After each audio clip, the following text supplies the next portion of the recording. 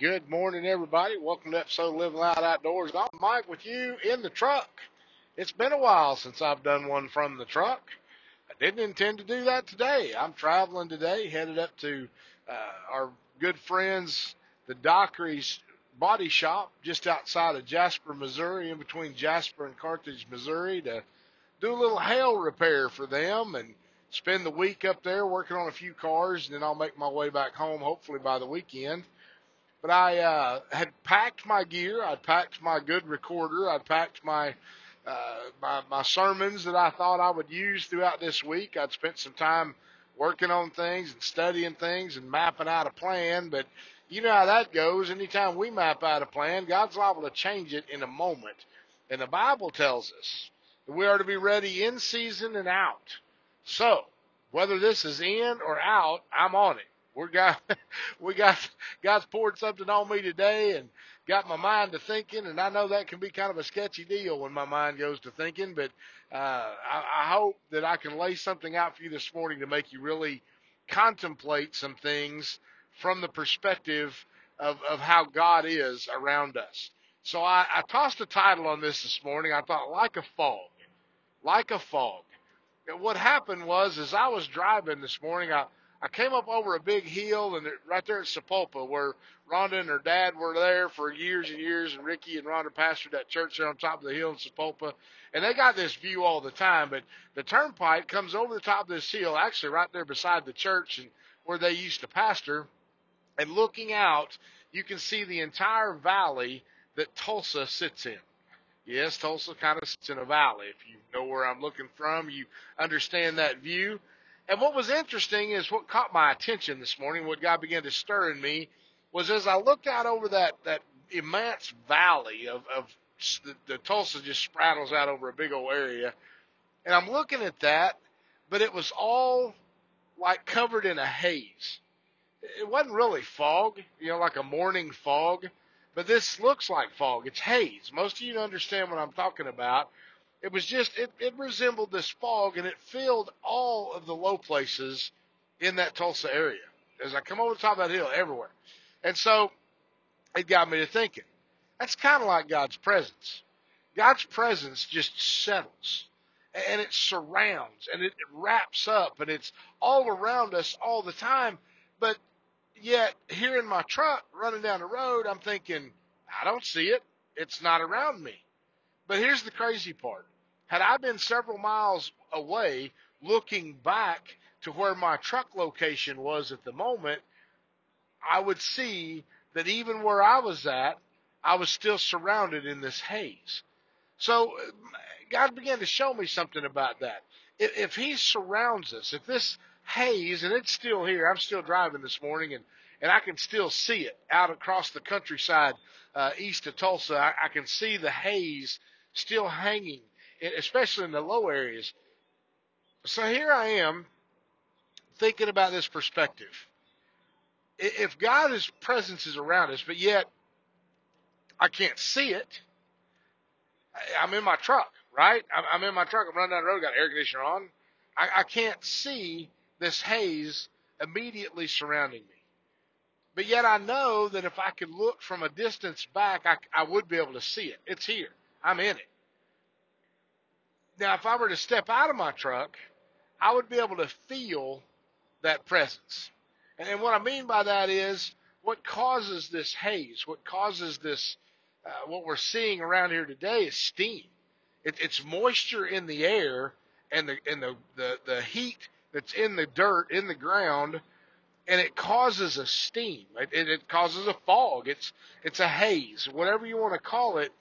And it's, so I would be able to feel it if I were outside my contained atmosphere, my controlled atmosphere in this truck.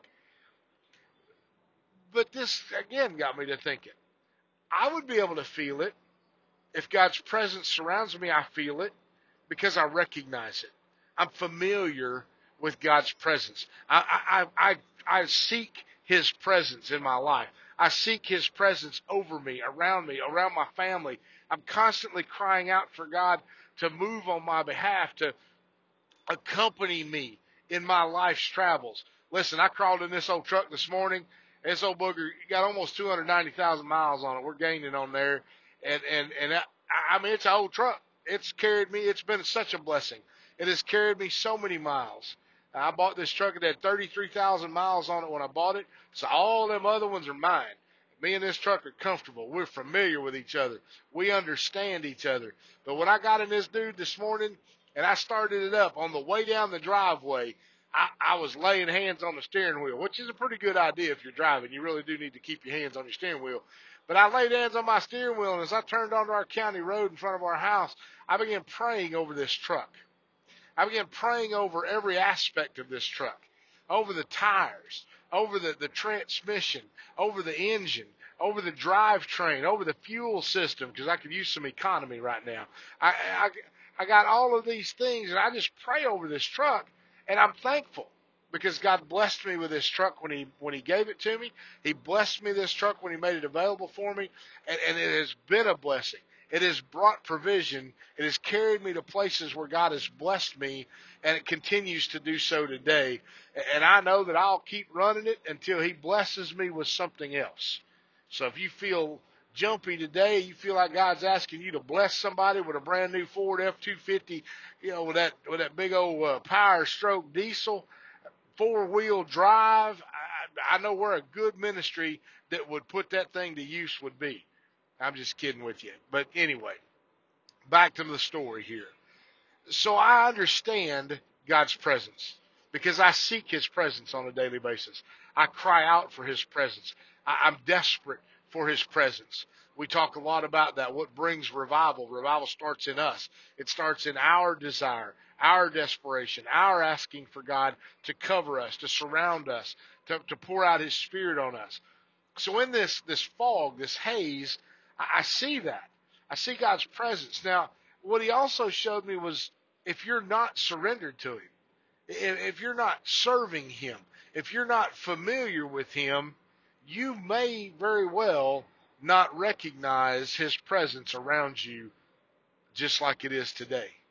It's there. You simply might not recognize it. It's something that you need to deal with. It's something that you need to say, okay, God, maybe I don't recognize this today. Maybe I do need to figure something out. Maybe I do need to change up my life so that I can recognize and feel this presence around me at this given time.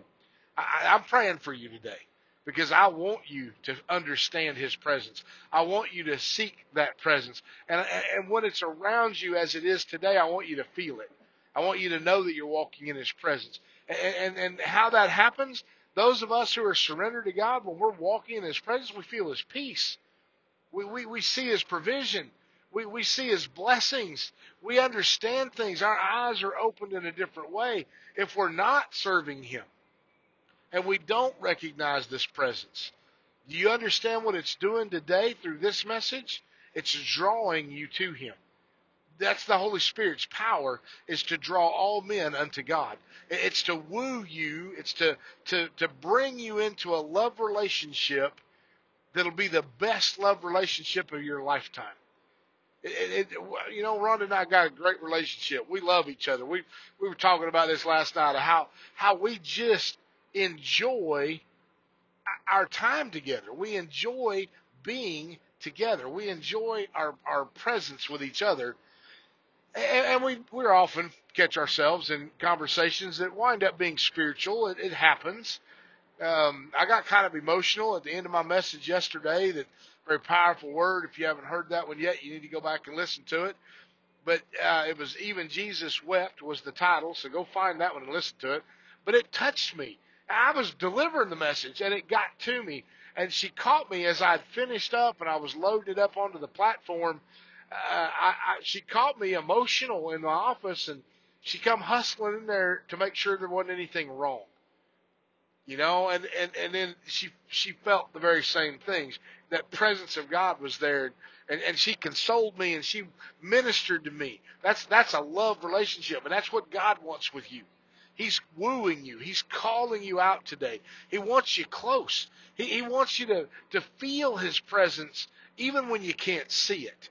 I love it when we get into the thickness of God. I love it when we get surrounded and there's just no doubt He's right there with us. But at the same time, even on days like today, when I can't see the virtual presence of God surrounding my truck, I know He's there because I can feel Him. I've got a closeness with Him. The Bible says that our life here on this earth is like a vapor, like a fog. I don't remember the scripture reference. I'm driving, so I didn't look it up. Look it up for me, and you can share it with me. But our life is like, it's here for a moment, and then it's gone. Now, obviously, today the humidity level's high. This haze is hanging on deep into the morning. But most of us understand what a morning fog looks like. We see it, but it's only there for a moment, and then it's gone. The heating of the day, the winds blow it away. That's our life. The Bible describes our life in the same way. We're only here for a moment, and then we're gone. What are you going to do with your moment today? How are you going to effectively use what God has given you to use? And if you say, well, I don't really follow Him in that fashion, well, you should, because that's what you're created for. God created us for relationship with Him. He created us to fellowship with Him. He created us to worship Him. It's our role. It's our calling.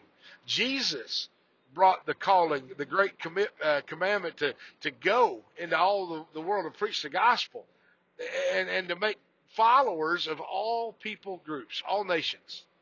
That's leading people to Jesus. That's the Great Commission, to lead someone to Christ. How many people have you talked to Jesus to about this week? How many people have you shared your life story? The Bible says again that we overcome our enemy, which obviously Satan. We overcome the enemy of our soul by the blood of the Lamb. That's His sacrifice on the cross for us, and by the word of our testimony. Our story of redemption. Our story of what God brought us out of. Our story of Him coming into darkness, shining His perfect light, and drawing us out of that darkness into His light. That's our story. So we overcome by the blood of the Lamb, by surrendering to Him, and by telling others of our story. What a beautiful, beautiful sight. I pray that you understand that today. I pray that you get that today. I pray that you have a full understanding of just exactly what God is doing around you today. His presence surrounding you and covering you and moving you into new places today. God bless you guys. Thank you so much for following along. Thank you for listening to our podcast and following our ministry, supporting our ministry, praying over our ministry, and moving along with us in the way that we do. Please continue to do so. All of our giving links are on our website, www.livingloudoutdoors.com.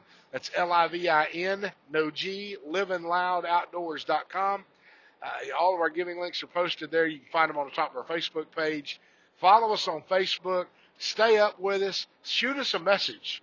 Let us know how God is moving in your life. Amen. Ron and I love you. God bless you. We will talk to you again real soon.